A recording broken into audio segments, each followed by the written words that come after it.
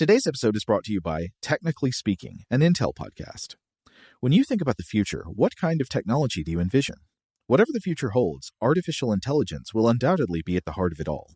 Join Graham Class as he hosts Season 2 of Technically Speaking, an Intel podcast, and hear from the minds transforming healthcare, retail, entertainment, personal computing, and more with the help of AI. Tune in every other Tuesday and explore the latest technology that's changing our world today and creating a more accessible tomorrow. Listen to Technically Speaking, an Intel podcast on the iHeartRadio app, Apple Podcasts, or wherever you get your podcasts. What's up, this your boy Lil Duval, and check out my podcast, Conversations with Unc, on the Black Effect Podcast Network. Each and every Tuesday, Conversations with Unc podcast feature casuals and in-depth talk about ebbs and flows of life and the pursuit of happiness. Unlike my work on stage, I tap into a more serious and sensitive side to give life advice and simply offer words of encouragement, yet remind folks to never forget to laugh. Every Tuesday, listen to Conversations with Unc, hosted by Lil Duval on the Black Effect Podcast Network, iHeartRadio app, or wherever you get your podcasts. Presented by AT&T. Connecting changes everything. Okay, picture this. It's Friday afternoon when a thought hits you. I can spend another weekend doing the same old whatever, or I can hop into my all-new Hyundai Santa Fe and hit the road. With available H-Track all-wheel drive and 3-row seating, my whole family can head deep into the wild. Conquer the weekend in the all-new Hyundai Santa Fe. Visit HyundaiUSA.com or call 562-314-4603 for more details. Hyundai, there's joy in every journey. This episode is brought to you by Navy Federal Credit Union. At Navy Federal, it's been the mission to help the military community for over 90 years. And not just help them, but do everything to make sure they not only grow, but flourish. That's why Navy Federal Credit Union has all kinds of great savings and investment options like share certificates with sky-high rates. So don't hesitate. Start growing your finances today with a variety of savings and investment options. Navy Federal Credit Union. Our members are the mission. Savings products insured by NCUA. Investment products are not insured, not obligations of Navy Federal and may lose value.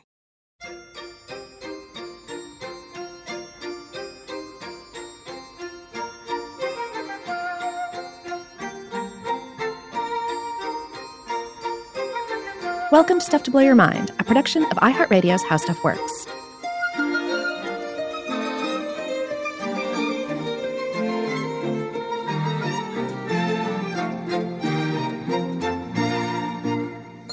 Hey, welcome to Stuff to Blow Your Mind. My name is Robert Lamb. And I'm Joe McCormick, and I want a hippopotamus for Christmas.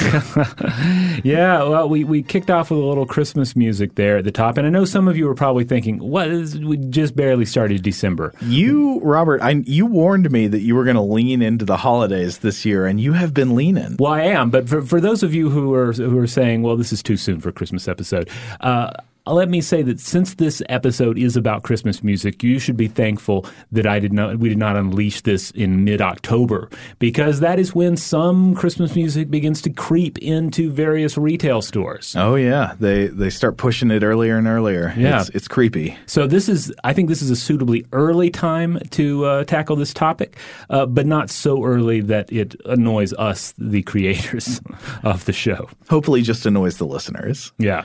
So. Let's talk a little bit before we get into the more serious consideration of the topic, just how we relate to holiday music. Mm-hmm. For my money, I do really enjoy singing a number of holiday carols around the holidays. I grew up singing in a number of these in church or in a boys' chorus, and I always play them in band as well or in piano recitals. So they strike a nostalgic chord, and they can just be fun to belt out, especially if you're belting it out with other people. I especially always dug God Rest Ye Merry Gentlemen. That has a nice cadence to it. Mm-hmm. Bonus points for being the rare Christmas song that mentions Satan. Very good. Good King Wenceslas, very similar song that I also always really dug. And then when it comes to, more like recent, I guess, modern holiday music, I'm generally down for anything that Leon Redbone ever sang that was holiday themed. And I'll tolerate some of the more electronic and new agey Mannheim Steamroller stuff, though some of that can be a little grating, in my opinion. Uh-huh. At least it's electronic, right? And I always dug Jackson Browne's "The Rebel Jesus." That's a nice Christmas song, I believe. It's a nice retort to American Christmas materialism. Wait, I just realized you're a big fan of "God Rest Ye Merry Gentlemen" and "Good King Wenceslas." Mm-hmm. Those are both like very staccato songs. They're very similar. In fact, I once did a piano recital where I had to play one of them, and I lost my way and started playing the other one. And it was a disaster, as I guess, a lot of children's piano recitals should be. But yeah, they're very similar. How about you, Joe? What are your likes and dislikes? Well, I definitely have an answer for what is the absolute worst Christmas song, and it is Wonderful Christmas Time by Paul McCartney, which always sounds to me like I cannot believe people play this on purpose. It sounds like the mantra of a person on the verge of a complete nervous breakdown. And it's like the soundtrack of a psychotic episode. It is horrible. Simply having wonderful Christmas time. And if it comes on in a store, I will leave the store. I generally feel the same way about Jingle Bells. Yeah. Even though that's a standard, that's a classic. A lot of people probably feel nostalgic about it, but I find that it has just it's relentless, dun dun dun dun dun dun dun dun dun dun dun, and you just I just kind of recoil from it. It's like the Imperial March of Christmas. It's just like Santa Claus shows up like Darth Vader getting out of the ship, and it plays. Yeah. Now I do have to confess that I actually kind of like "Do They Know It's Christmas," the 1989 supergroup performance. Okay. Yeah, I don't know. It's pretty dumb, but it's dumb, but I don't know. It makes me feel a little warm inside if I hear it once every now and then. I will say one of the funniest Christmas songs, and by this measure, maybe the best ever, is one called "Christmas Time" by the Smashing Pumpkins, which I don't think you'd heard before I played it for you. You played it for me yesterday, and I have to admit, I did not hate it at all. It seemed perfectly fine. It's Billy Corgan passionately gushing about presents and toys. Also, while I was looking this song up, I found a November 2018 interview with USA Today in which Billy Corgan announces his intention to create an entire Smashing Pumpkins Christmas album. Oh, wow. I don't know if it's ever going to happen, but he said it would happen. And he also said it would not be hard rock. It would be like it would be something that you could gather around the Christmas tree with your family and listen to.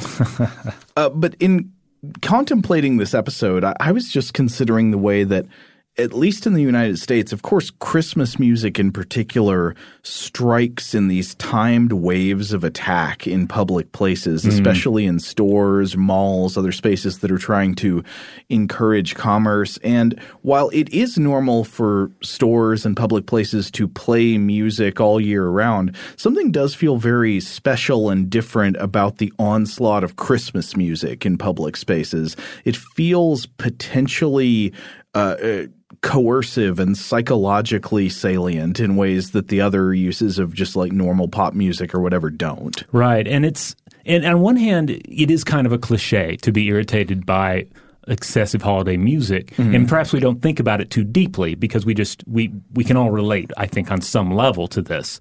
But this episode is going to dig a little deeper and discuss why this might be, why holiday music can irritate us so. And in doing so, we'll look to both the pros, the strengths of holiday music, like why we in many cases love holiday music, but then also the reverse of that, the dark submerged part of that iceberg, why the Christmas music can drive us mad. All the noise. What is it the Grinch says about Christmas carols? Oh, well, he says a lot. There's a whole section where he complains, about just the noise of the Who's and the Whoville celebrating the holiday. And certainly that's the thing, right? Like the more you feel irritated by Christmas music, holiday music, you feel like you're being driven to Grinchdom. You're turning into a Scrooge right there in the moment, and that's not a pleasant feeling. Nobody wants to be Scrooge, or at least Scrooge as he's depicted for the vast majority of the story. Likewise with the Grinch, nobody wants to be that individual, but sometimes you can feel driven towards the edge of it. One thing that I think is interesting is the very fact, and this is not at all unique to, modern Christmas music, the idea that there are types of music, genres associated with particular feasts or holidays.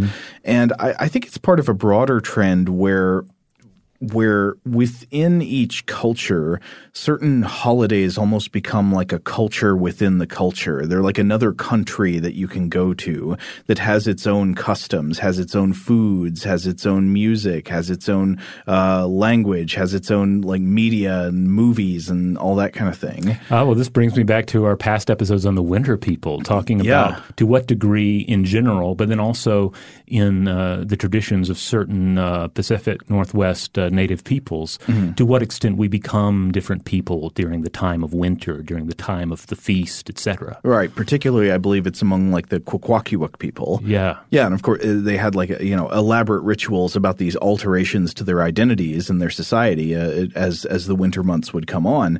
But in a way, I think part of the case we were making is that there are echoes of that kind of thing in all kinds of cultures, and even in mass consumer culture in the United States or something, that you sort of enter into a different country when the winter months come on. It also seems to me that it's not a coincidence that our most important feast days are in the dark of winter. Yeah, absolutely. That the changes in the weather itself shape sort of drive us toward the family gathering, feasting kind of behaviors and all that. And indeed, at those feasts, we break into song sometimes. Or sometimes put on songs. Or, if you really actually I don't know why I didn't think of this earlier. For an excellent psychological experiment, just in the middle of summer sometime, or like maybe May or June, go to a place that has a jukebox that you can program songs in and get Christmas music going and see how people react.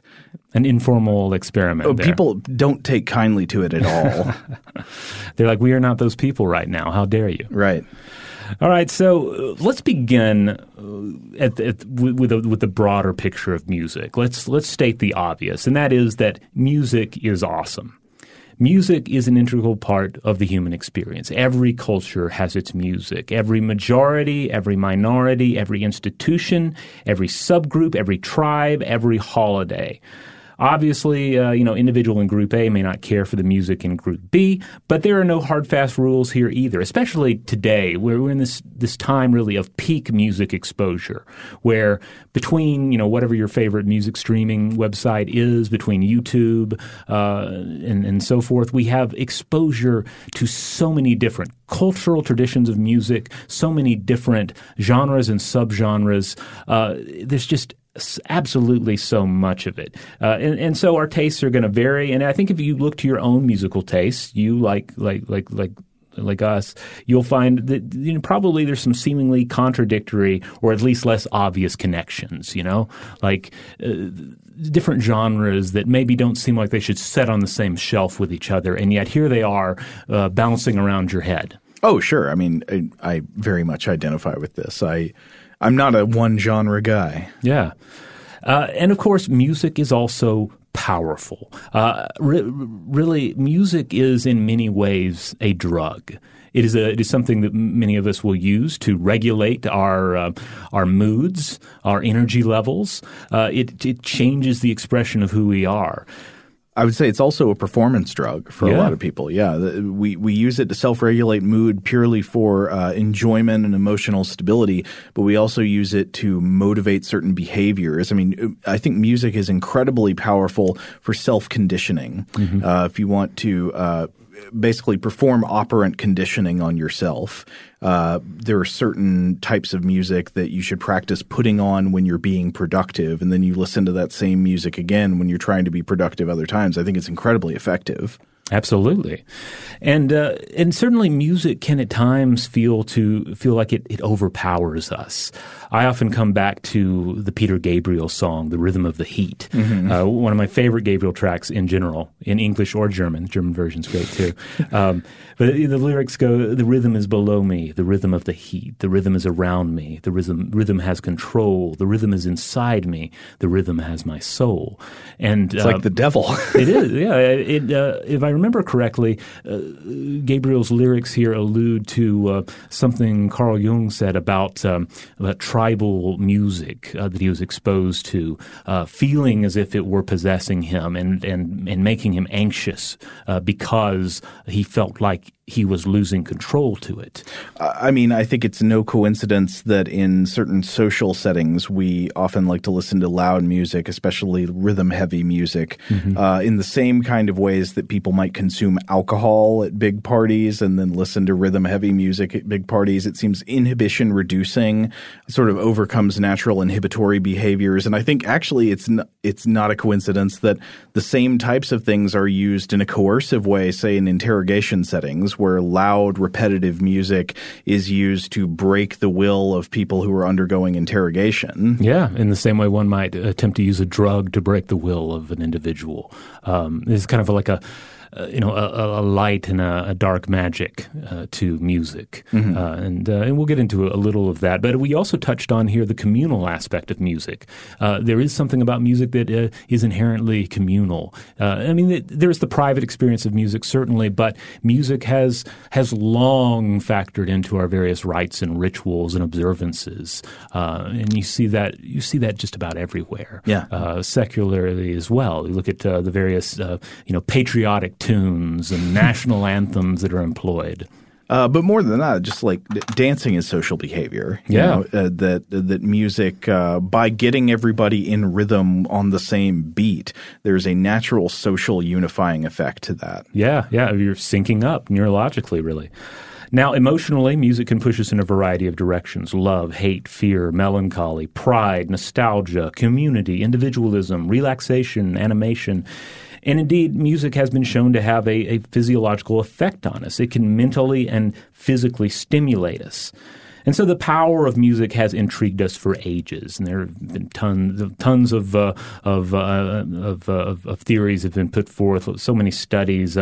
Charles Darwin was famously stumped by music's power, writing the following in *The Descent of Man*. Quote, "With man, song is generally admitted to be the basis or origin of instrumental music. As neither the enjoyment or capacity of producing musical notes are faculties of the least direct use to man in reference to his ordinary habits of life, they must be ranked among the most mysterious with which he is endowed."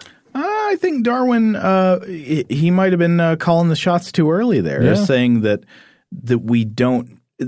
I think he's essentially saying, well, music is something that has no obvious survival benefit. Like, it doesn't fit into the things you need to do to survive and reproduce. And that's why it's such an enigma why we do it. I'm not sure that we can rule out that it has like survival and reproduction benefits. I think it very likely does. Yeah, I read a little more from this section of *The Descent of Man*, and he does get into talking about birds and so forth. So it's perhaps maybe a little more of a contemplation than it might appear with just this brief excerpt. But still, I appreciate him getting to the mystery of it. But I do also agree that music is such a part of the human experience that I think it is. We can't quite dismiss its role in our survival. Yeah.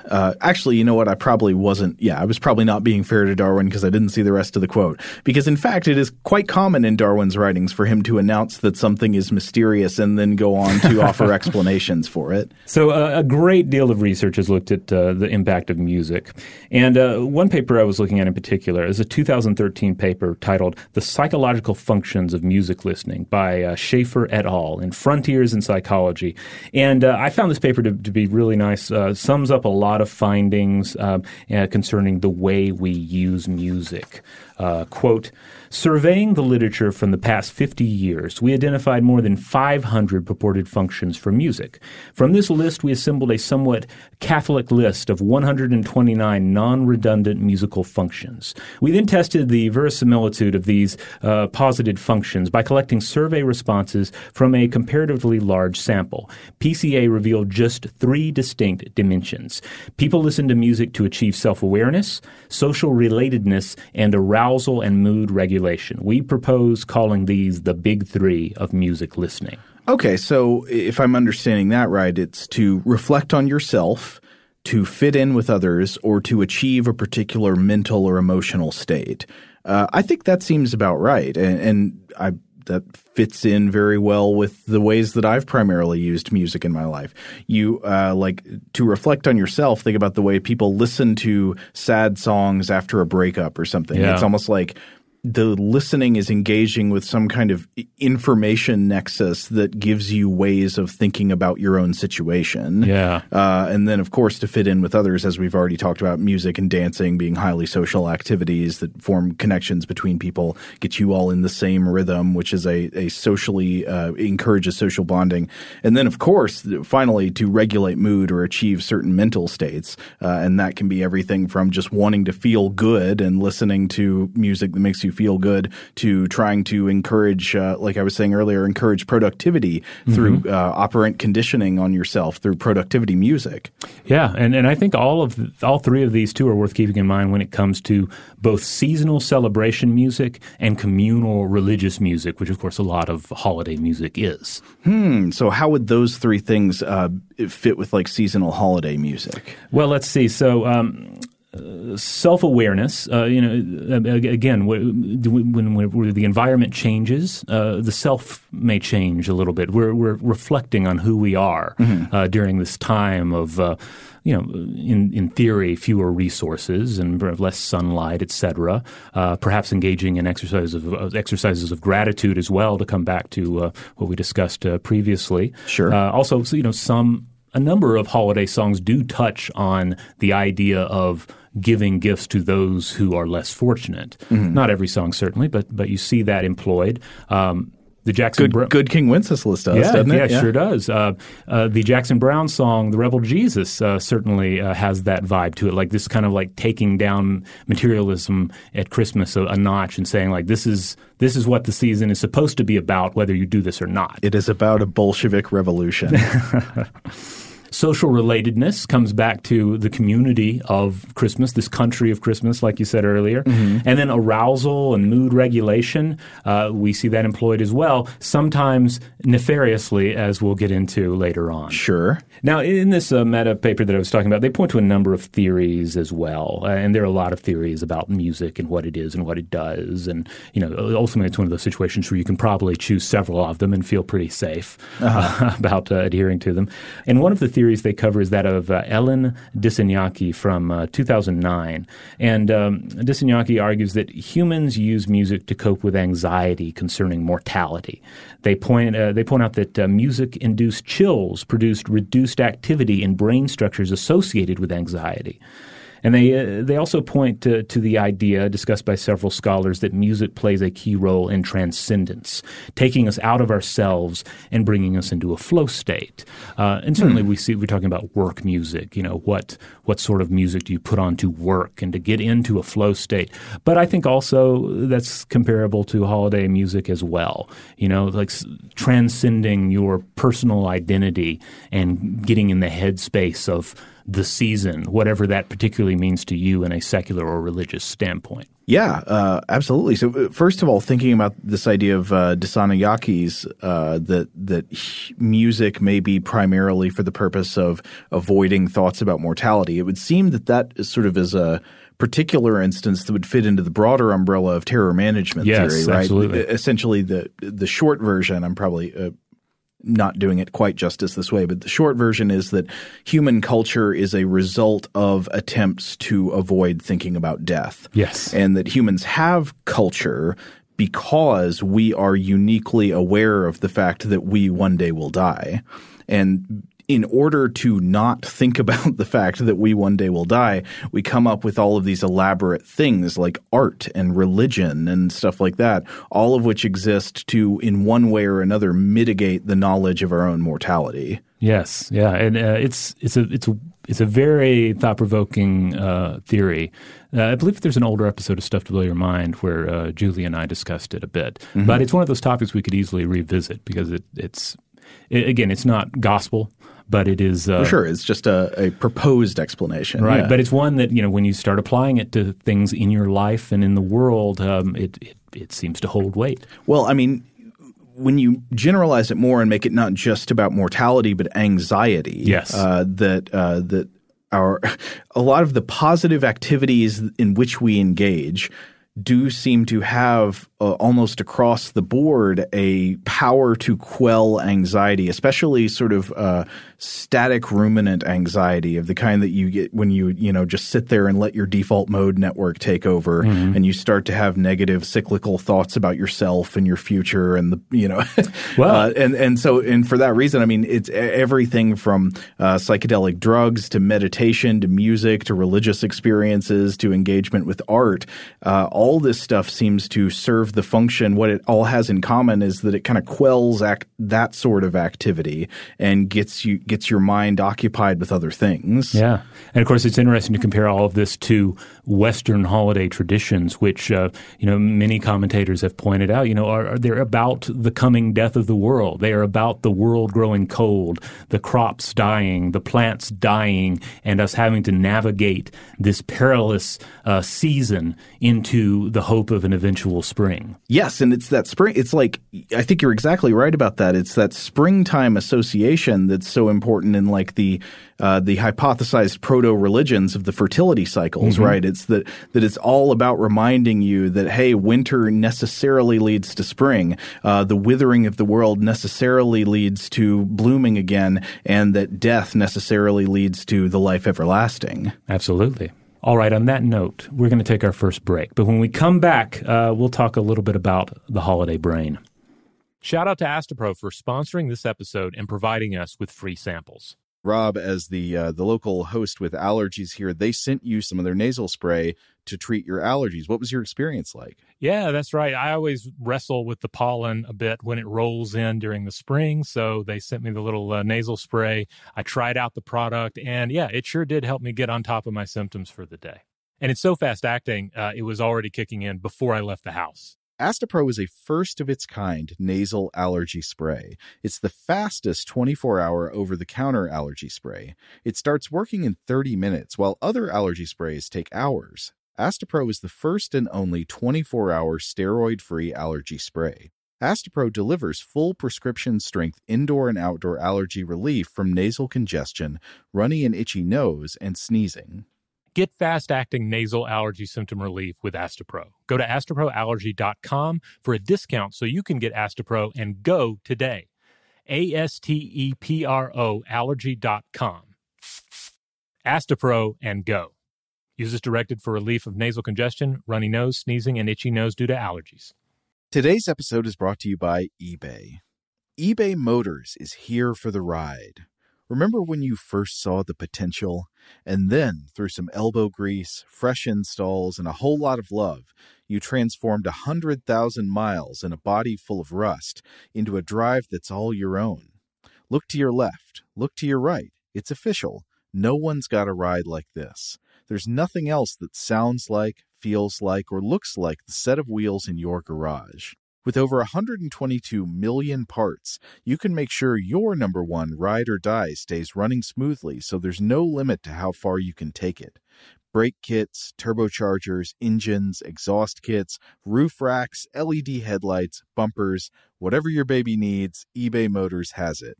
And with eBay Guaranteed Fit, it's guaranteed to fit your ride the first time, every time, or your money back.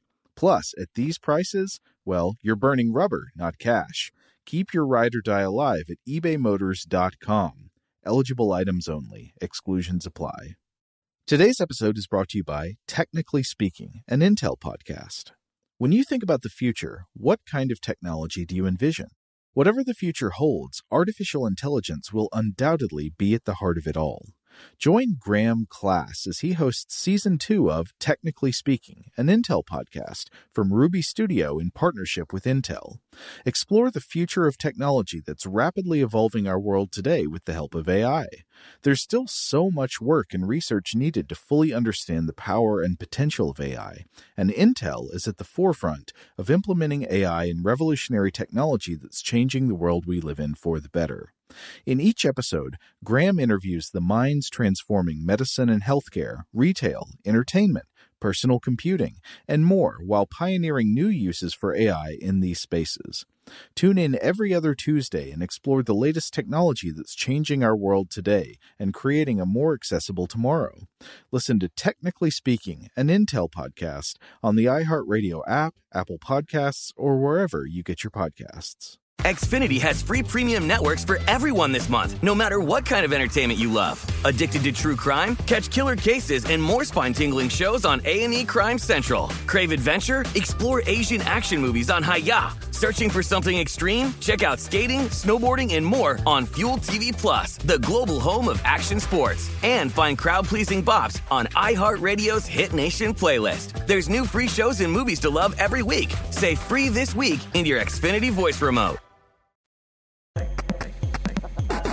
All right, we're back.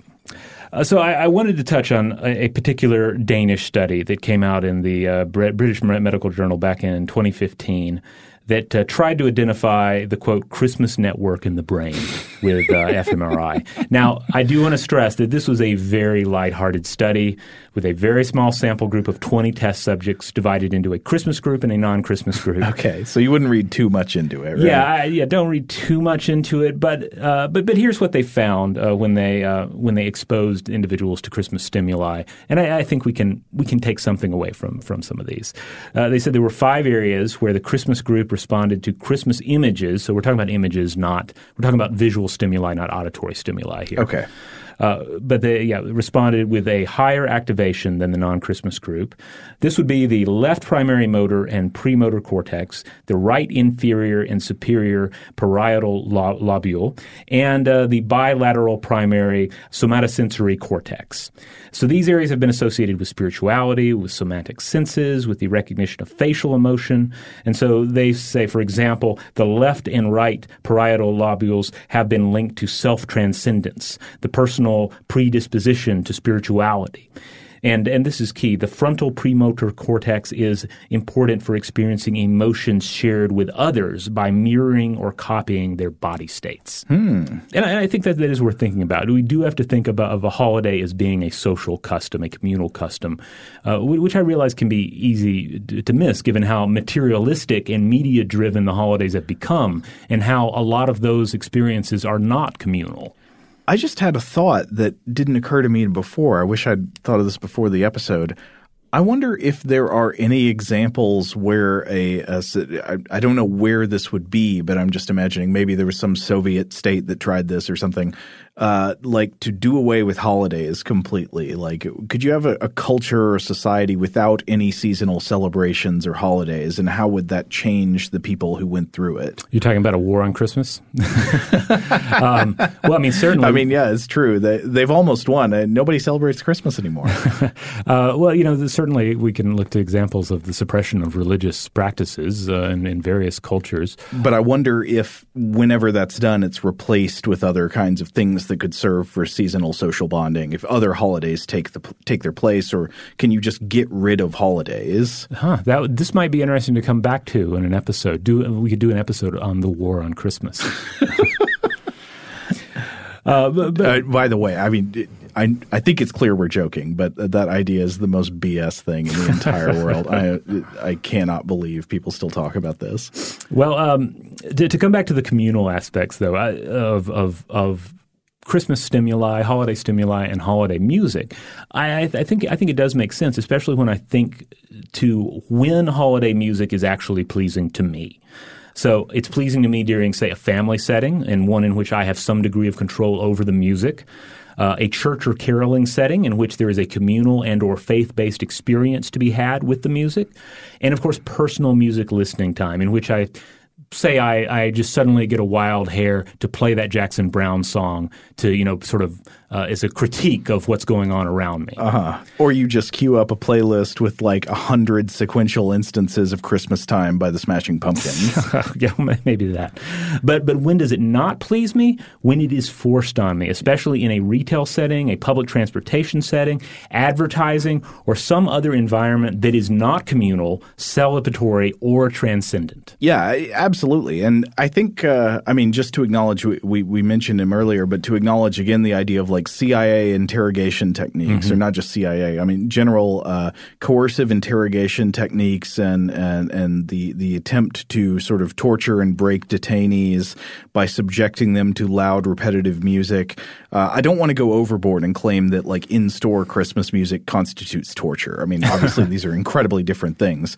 They're extremely important differences, but it is worth exploring for a moment how music has been used in psychologically coercive ways. One of the ways I've read about music being psychologically coercive is that when the United States government has subjected detainees under interrogation to loud music day and night in order to sort of break them down and get them to give in to interrogation, I think one thing that's often emphasized is playing music that is culturally unfamiliar to the detainees. So like playing especially genres that they would not have heard much of before. Right. I was reading a piece in Vox about music as torture that pointed this out, that like they don't tend to play at the detainees like American pop music, which filters out more to the home cultures that the detainees come from.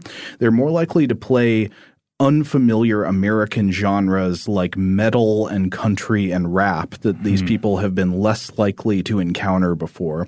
And it's that the combination of like the loud, repetitive subjection to the sounds and their total cultural unfamiliarity that seems to make them especially potent in breaking down the will. Right.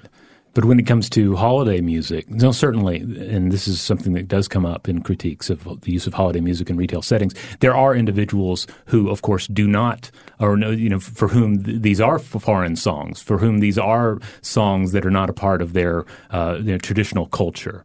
But for a lot of people, certainly for what is probably the core audience, the target audience, you're targeting sort of like the basic American holiday shopper who would presumably be familiar with Jingle Bells and so forth and have some sort of nostalgic reaction to it. Yeah, I think you're right about that. But I think there's another element that's like whether or not these songs are culturally familiar to you, music has an almost unique power to be psychologically invasive in ways that you don't really have control over.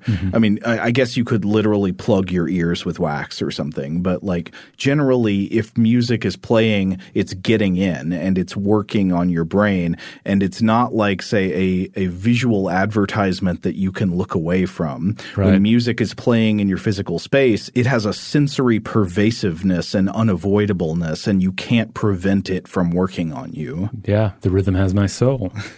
So as we've been touching on here, there's an obvious reason that stores play holiday music. And the reason, of course, is the same reason that a retail environment does anything.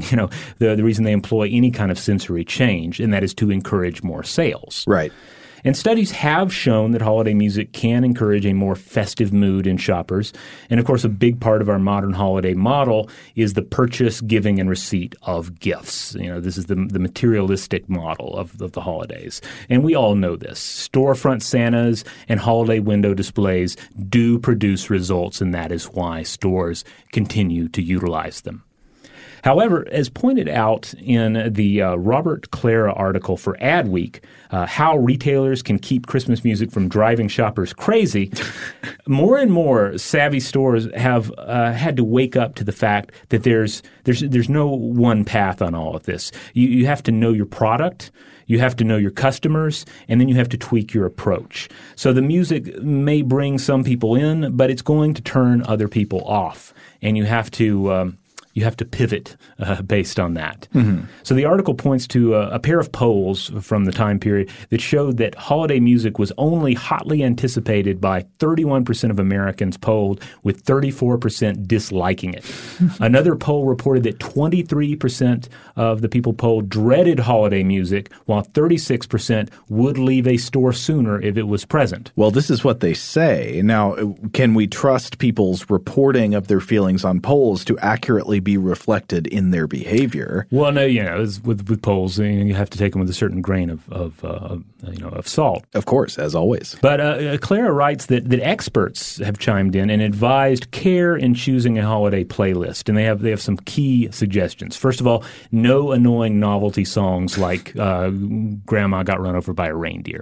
That one is pointed out specifically as something to be avoided. I remember in my younger years in Tennessee, there was a certain classic rock radio station that I listened to as a boy, and they got a bug one year where they just really got into this song called "Christmas Balls."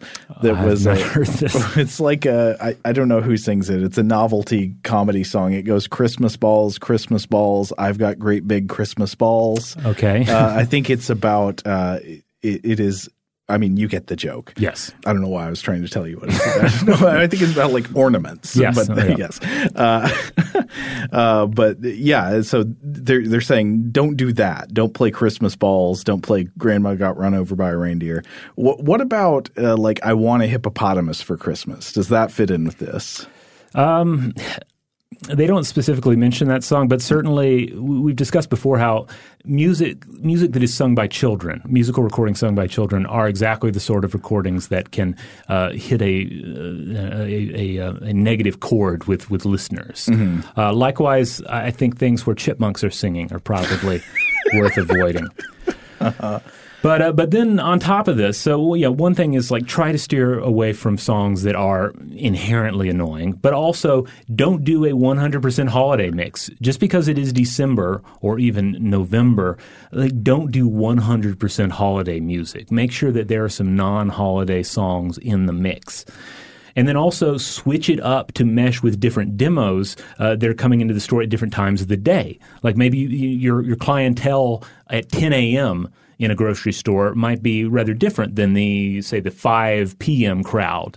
And therefore it might pay off to take that into account when choosing your music. I think that's a very good point. One thing I would say is that it's probably got to be difficult to study Christmas music overall, just because Christmas music accounts for such a different range of things. I mean, all that's required for it to be Christmas music is that it makes thematic references to Christmas in like the lyrics or something, or even that it's an instrumental version of a known Christmas song. Right. But like there's just hugely different stuff that stores could play. They could play traditional Christmas carols sung by a choir, or they could play Smashing Pumpkins' Christmas Time Has Come. They could play one of those Amy Grant Christmas albums, or it's like wildly different sonic profiles in this music. And I would expect, of course, that within that cohort of Christmas music, you would get some extremely different effects just based on the aural qualities of the music. Oh, absolutely. Yeah, there's so much to choose from. For instance, at times when I want to actually put on a Christmas playlist, I'll inevitably go to either Dr. Rubberfunk's Funky Christmas Mixes. He's an English DJ that puts out some fabulous funk mixes. Or Soma FM, my favorite internet radio station, has a number of different Christmas channels, some of which play a lot of like quirky, even novelty songs. And you'll listen to that for a bit, and they'll play stuff you've never heard before. So there is, I think it is important to note there is a lot of Christmas music out there. It doesn't have to just be that one Bing Crosby song. Right. But anyway, I just wanted to point out that I'm sure that makes it difficult to get consistent results on studies about the effects of Christmas music. Two other pointers that they made in this article: don't turn it up too loud. I think that's pretty obvious. And then don't play any particular song too much, even if it is a huge pop hit or a standard. And again, don't play 100% holiday music. Whatever the evidence to support this or not in terms of encouraging consumer behavior, I would say as a moral imperative, you should follow this advice. Do not play Christmas music 24/7. Absolutely. Okay, we're going to take one quick ad break, but we'll be right back. Today's episode is brought to you by eBay. eBay Motors is here for the ride. Remember when you first saw the potential? And then, through some elbow grease, fresh installs, and a whole lot of love, you transformed 100,000 miles and a body full of rust into a drive that's all your own. Look to your left. Look to your right. It's official. No one's got a ride like this. There's nothing else that sounds like, feels like, or looks like the set of wheels in your garage. With over 122 million parts, you can make sure your number one ride or die stays running smoothly so there's no limit to how far you can take it. Brake kits, turbochargers, engines, exhaust kits, roof racks, LED headlights, bumpers, whatever your baby needs, eBay Motors has it. And with eBay Guaranteed Fit, it's guaranteed to fit your ride the first time, every time, or your money back. Plus, at these prices, well, you're burning rubber, not cash. Keep your ride or die alive at ebaymotors.com. Eligible items only. Exclusions apply. Today's episode is brought to you by Technically Speaking, an Intel podcast. When you think about the future, what kind of technology do you envision? Whatever the future holds, artificial intelligence will undoubtedly be at the heart of it all. Join Graham Class as he hosts Season 2 of Technically Speaking, an Intel podcast from Ruby Studio in partnership with Intel. Explore the future of technology that's rapidly evolving our world today with the help of AI. There's still so much work and research needed to fully understand the power and potential of AI, and Intel is at the forefront of implementing AI in revolutionary technology that's changing the world we live in for the better. In each episode, Graham interviews the minds transforming medicine and healthcare, retail, entertainment, personal computing, and more while pioneering new uses for AI in these spaces. Tune in every other Tuesday and explore the latest technology that's changing our world today and creating a more accessible tomorrow. Listen to Technically Speaking, an Intel podcast on the iHeartRadio app, Apple Podcasts, or wherever you get your podcasts. Xfinity has free premium networks for everyone this month, no matter what kind of entertainment you love. Addicted to true crime? Catch killer cases and more spine-tingling shows on A&E Crime Central. Crave adventure? Explore Asian action movies on Hi-Ya. Searching for something extreme? Check out skating, snowboarding, and more on Fuel TV Plus, the global home of action sports. And find crowd-pleasing bops on iHeartRadio's Hit Nation playlist. There's new free shows and movies to love every week. Say free this week in your Xfinity voice remote. Snag a Job is where America goes to hire, with the deepest talent pool in hourly hiring. With access to over 6 million active hourly workers, Snag a Job is the all-in-one solution for hiring high-quality employees who can cover all your needs. On demand, temp to hire, part-time or full-time. You name the position. Warehouse worker, retail associate, grocery store clerk, fitness trainer, baker, stylist, bellhop, podcast producer. Yeah, Snag a Job's got a worker for that. With our easy-to-use platform, you're able to seamlessly post and fill available positions quickly with a dedicated customer support team to provide all the help you need along the way. Kind of nice knowing you have a talent pool like that in your own backyard, right? Snag a Job is the partner you need to keep your business running smoothly. So visit snagajob.com or text SNAG to 242424 to talk to an expert. Snagajob.com, where America goes to hire. All right, we're back. Now, at this point, I want to get to something that made the rounds last holiday season and is making the rounds yet again this year in 2019. And that is clinical psychologist Linda Blair spoke about this very topic with Sky News in 2018 and then was subsequently quoted in various articles touching on this. And she said that especially for folks who have to work amid holiday music, individuals working in a retail setting during the holidays, for example, for them, this exposure can become so unpleasant that they have to exert an increasing amount of mental energy to block it all out. Basically, the idea here is it induces cognitive fatigue.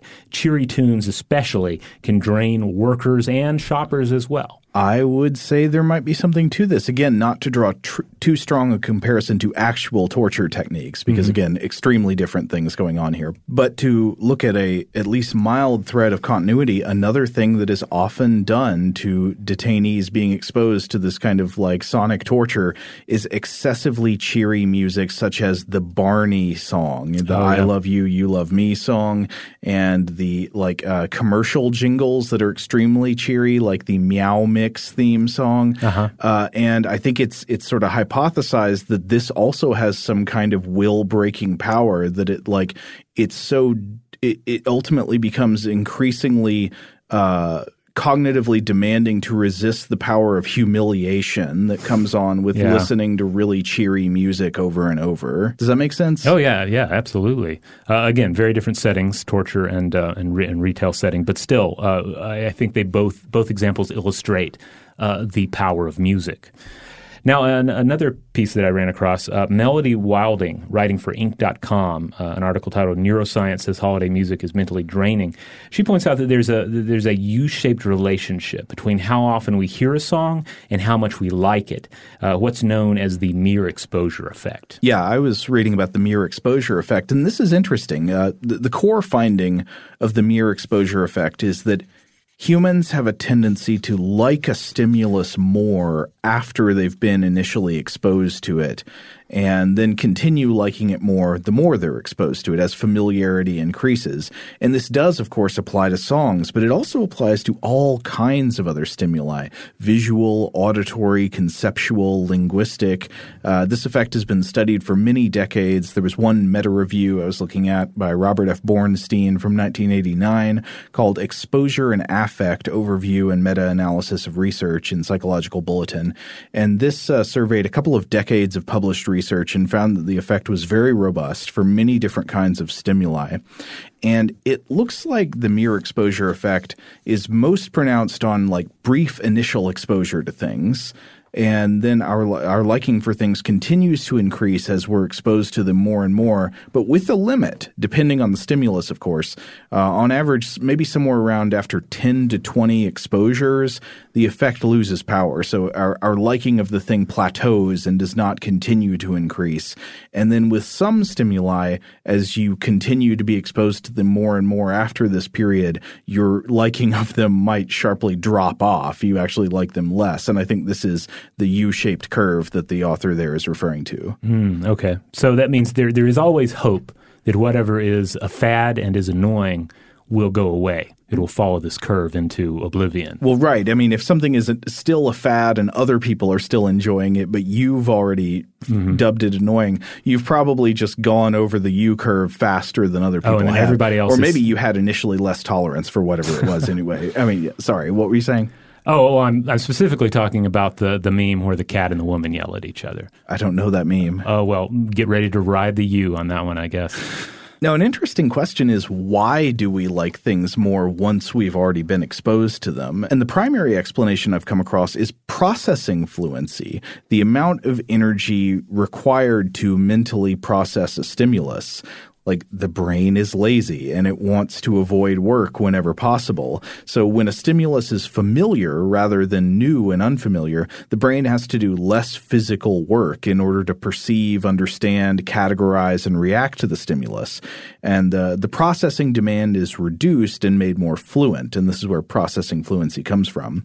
This easing of the mental burden feels good and emotionally manifests to us as increased comfort and pleasure with the stimulus. So I would kind of say that familiarity feels better than unfamiliarity with a picture or a song or something, the same way that playing a sport or a musical instrument that you've already practiced and gotten good at feels better than playing a sport or a musical instrument or something that you've not yet acquired any skill fluency with. And with music especially, this is why we hear that new song that we instantly dig, and it's why we have to listen to it like 5 times in a row. Yes. And why later on we'll come back to it and we'll remark just how much more we're finding in the musical architecture of the thing. Totally. In fact, though, I just wanted to point out, if you've been listening to the podcast for a while, some familiarity might be lighting up in your brain, because processing fluency as a concept was also a major factor in explaining the illusory truth effect. Remember, this was the pair of episodes we did about the body of research showing that merely having been exposed to a claim makes you more likely to believe the claim is true, even if you should know better. So in that case, familiarity with the statement, fact, or claim makes it easier for the brain to process the same statement or claim when you hear it again later on. And the macro effect of this is, for truth statements, is that we're more likely to rate them as true or credible if we've heard them before or heard them a lot of times before.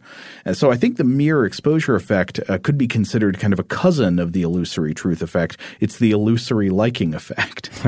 But as we were saying, yeah, it appears for some stimuli, including music, the effect doesn't last forever. You like a song a lot more after you've already been exposed to it once or twice, and you keep liking it more and more the more you hear it. But at some point, maybe around who knows, maybe 10 or 20 exposures or so, the pleasure plateaus, you stop liking it more, and after that it's possible that you will like it less and less the more you hear it. And I think this very well could be the case, especially for songs that recur year after year at a certain timetable throughout the year. Yeah, absolutely. I can that matches up well, I think, with our experience with a lot of holiday songs. Now, another criticism that often comes up is that as one is bombarded with all this holiday music, it may, of course, aggravate other holiday seasonal stresses that are going on already, stuff regarding, say, money, family, politics, or other factors. Mm-hmm. And also I've heard it voiced that part of the holiday stress is sometimes having to shop, having to take care of the checklist for the holidays, and holiday music is kind of like this voice telling you that you're not done yet, reminding you of all the work you have to do. Uh-huh. And I can see where that can be an unwanted bombardment. Well, it may be exactly part. I mean, so we listen to holiday music around the time that we're trading gifts with people. People mm-hmm. listen to holiday music on Christmas Day when they're opening presents and stuff. So, I wonder if there's supposed to be a conditioned association between the music and the gifts. They play it in the store to get you thinking about the gifts. You might not have thought about gifts while you were in there otherwise. Yeah. That seems like a pretty clear thing that could be going on there.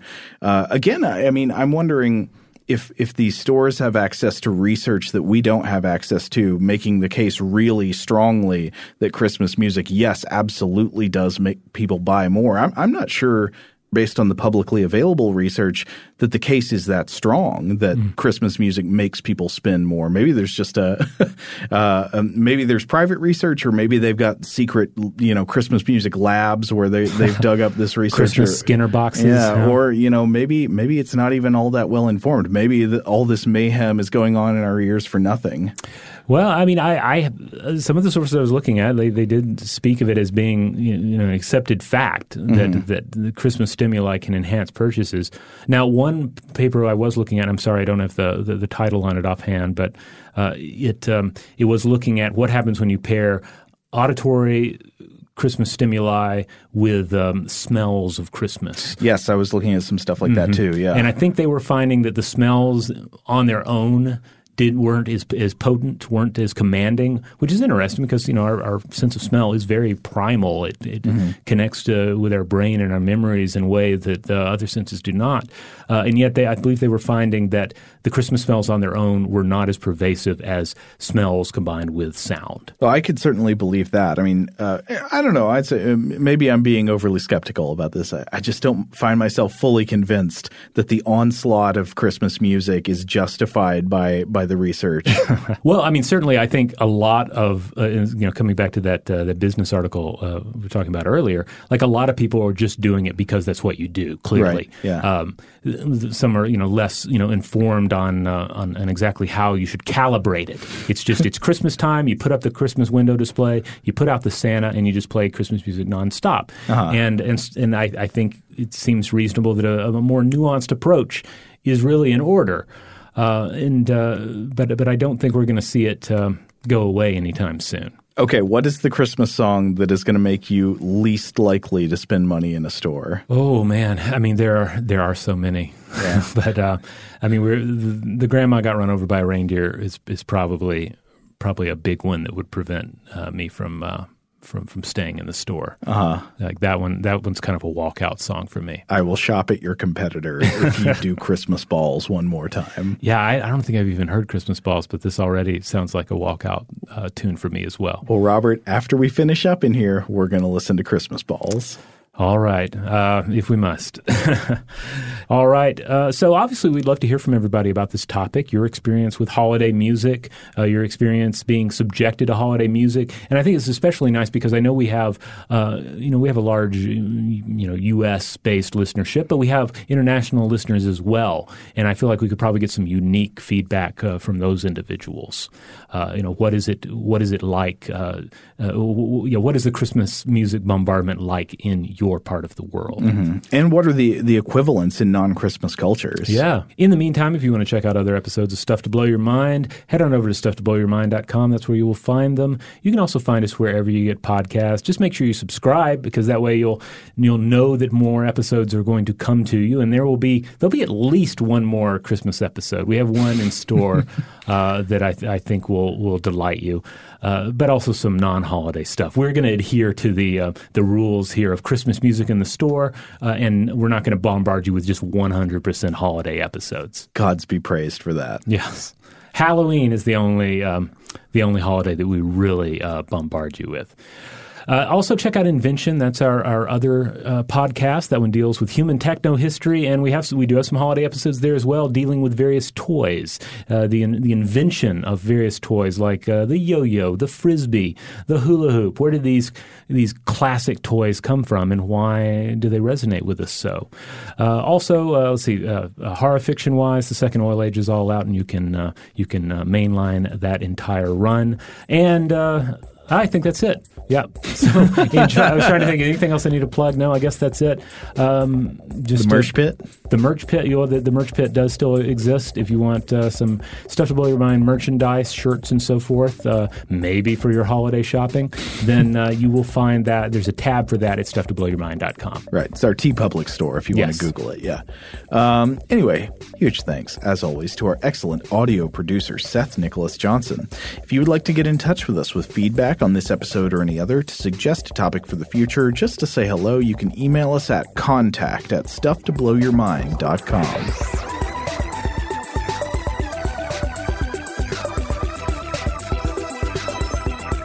Stuff to Blow Your Mind is a production of iHeartRadio's How Stuff Works. For more podcasts from iHeartRadio, visit the iHeartRadio app, Apple Podcasts, or wherever you listen to your favorite shows.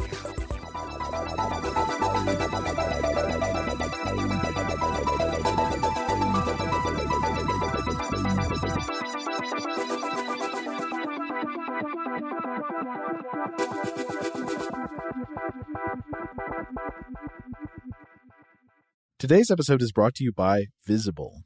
The future of wireless is here, and it's transparent. Switch to Visible, the wireless company that makes wireless visible. Get a one-line plan with unlimited 5G data powered by Verizon, just $25 a month, every month, taxes and fees included. No hidden fees, no surprises, no, really.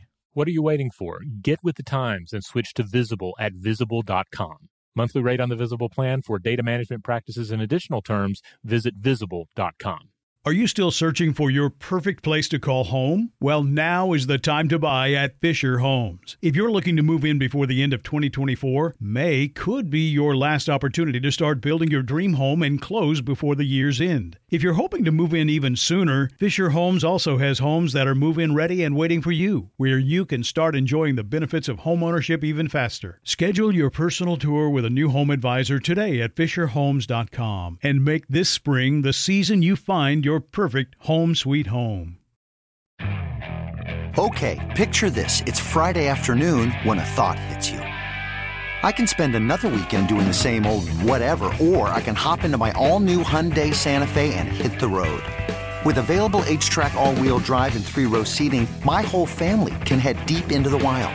Conquer the weekend in the all-new Hyundai Santa Fe. Visit HyundaiUSA.com or call 562-314-4603 for more details. Hyundai, there's joy in every journey. Xfinity has free premium networks for everyone this month, no matter what kind of entertainment you love. Addicted to true crime? Catch killer cases and more spine-tingling shows on A&E Crime Central. Crave adventure? Explore Asian action movies on Hi-YAH. Searching for something extreme? Check out skating, snowboarding, and more on Fuel TV Plus, the global home of action sports. And find crowd-pleasing bops on iHeartRadio's Hit Nation playlist. There's new free shows and movies to love every week. Say free this week in your Xfinity voice remote.